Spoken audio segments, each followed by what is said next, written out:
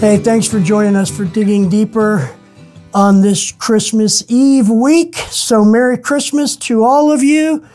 I'm trusting that you're probably watching this after Christmas Day. I hope you had just a wonderful time of hope, peace, joy, and love with your family and loved ones. I want to press in a little bit on this idea of God is love. And there was a statement that we made in the sermon that because God is love, then God's love is about God and not us. And so here's the thing. I know we can hear that and think, well, does that mean that God doesn't love me? No, God who is love must love. In the same sense that a fly is called a fly because it flies. The nature of something determines its behavior, determines what it does. God's nature in essence is love. Therefore, God must love. Now, here's the place of security. I want to read again to you Romans 8:38 and 39, because this is our place of security, and I'm going to connect these two things. So, verse 38 and 39 in Romans 8, "For I am sure that neither death, nor life, nor angels, nor rulers, nor things present, nor things to come, nor powers, nor height, nor depth, nor anything else in all creation will be able to separate us from the love of God in Christ Jesus our Lord." Now, let me ask you a question.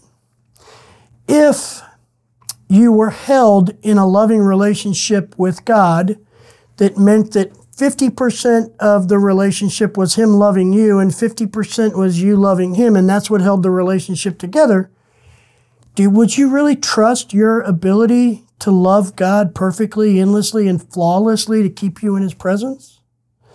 Here's the point. To say that because God is love, that means that His love for us is all about Him and not us, is to say that the thing that holds us in loving relationship with God is His love for us. It's not contingent on our love for Him. It's not contingent on us being lovable to Him.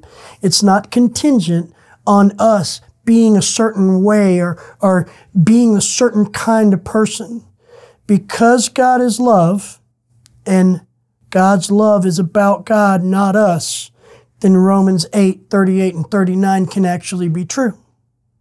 If it was about my love towards God that held me in God rather than Christ holding me in God, if it was about my ability to prove myself lovable, if it was about me doing the right thing or desiring the holy things or seeking God in a certain way and investing in that kind of relationship from my end, if it was about any of those things, these two verses in Romans 8 wouldn't be true.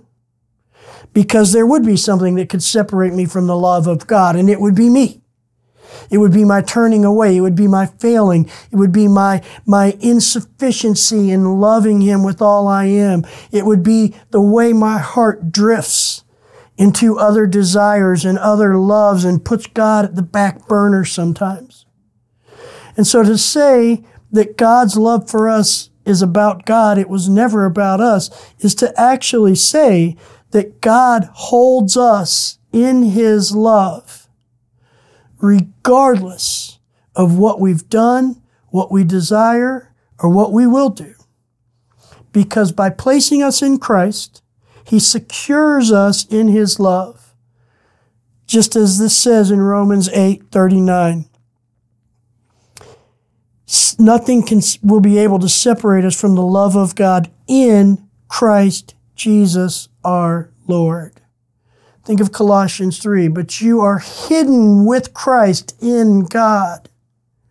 This is the important thing to understand about God's love. God's love is both the invitation and the security. It is the foundation of the relationship and the mortar that binds us together.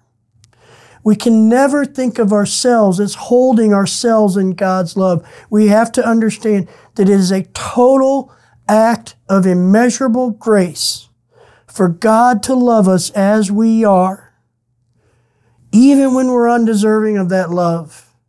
And it's responding to that grace that says to Him, I want to place myself, my faith, my trust in Christ so that I will never be separated from your love. And in the times when I turn away, I am not separated from your love. In the times when I stumble and fall and seek lesser things and my affections draw me towards the world instead of towards you, I will not be separated from your love. In the times when evil comes in, and I am actually the perpetrator of it, I will not be separated from your love if I am in Christ. My failings can't do it. Nothing can separate me from your love because it was never about my love for you. It was always about your love for me because you are love. And so I hope that helps you see a picture of why it's important, why it's actually good news and freeing to understand that God's love for us was never about us. It was always about God. And you think back to the covenant that God makes with Abraham when he sanctifies that covenant and the fire comes down and burns up the offering and Abraham splits the sacrifice and the blood channels down the center of it. There's a statement in there of God where God essentially says, look, Abraham, I'm going to keep my side of the covenant with you and I'm going to keep your side of the covenant with me. So God keeps that covenant.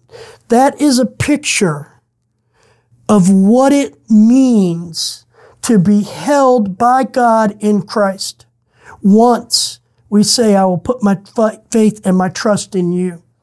So God's love is the bond of that covenant between he and I.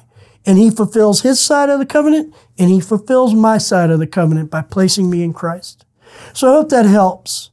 Here's what I don't want. I don't want us to ever feel like because of our failings or our shortcomings or our past, our experiences, or even when we seek the things of the world instead of God, I don't ever want us to think that somehow that lessens God's love for us.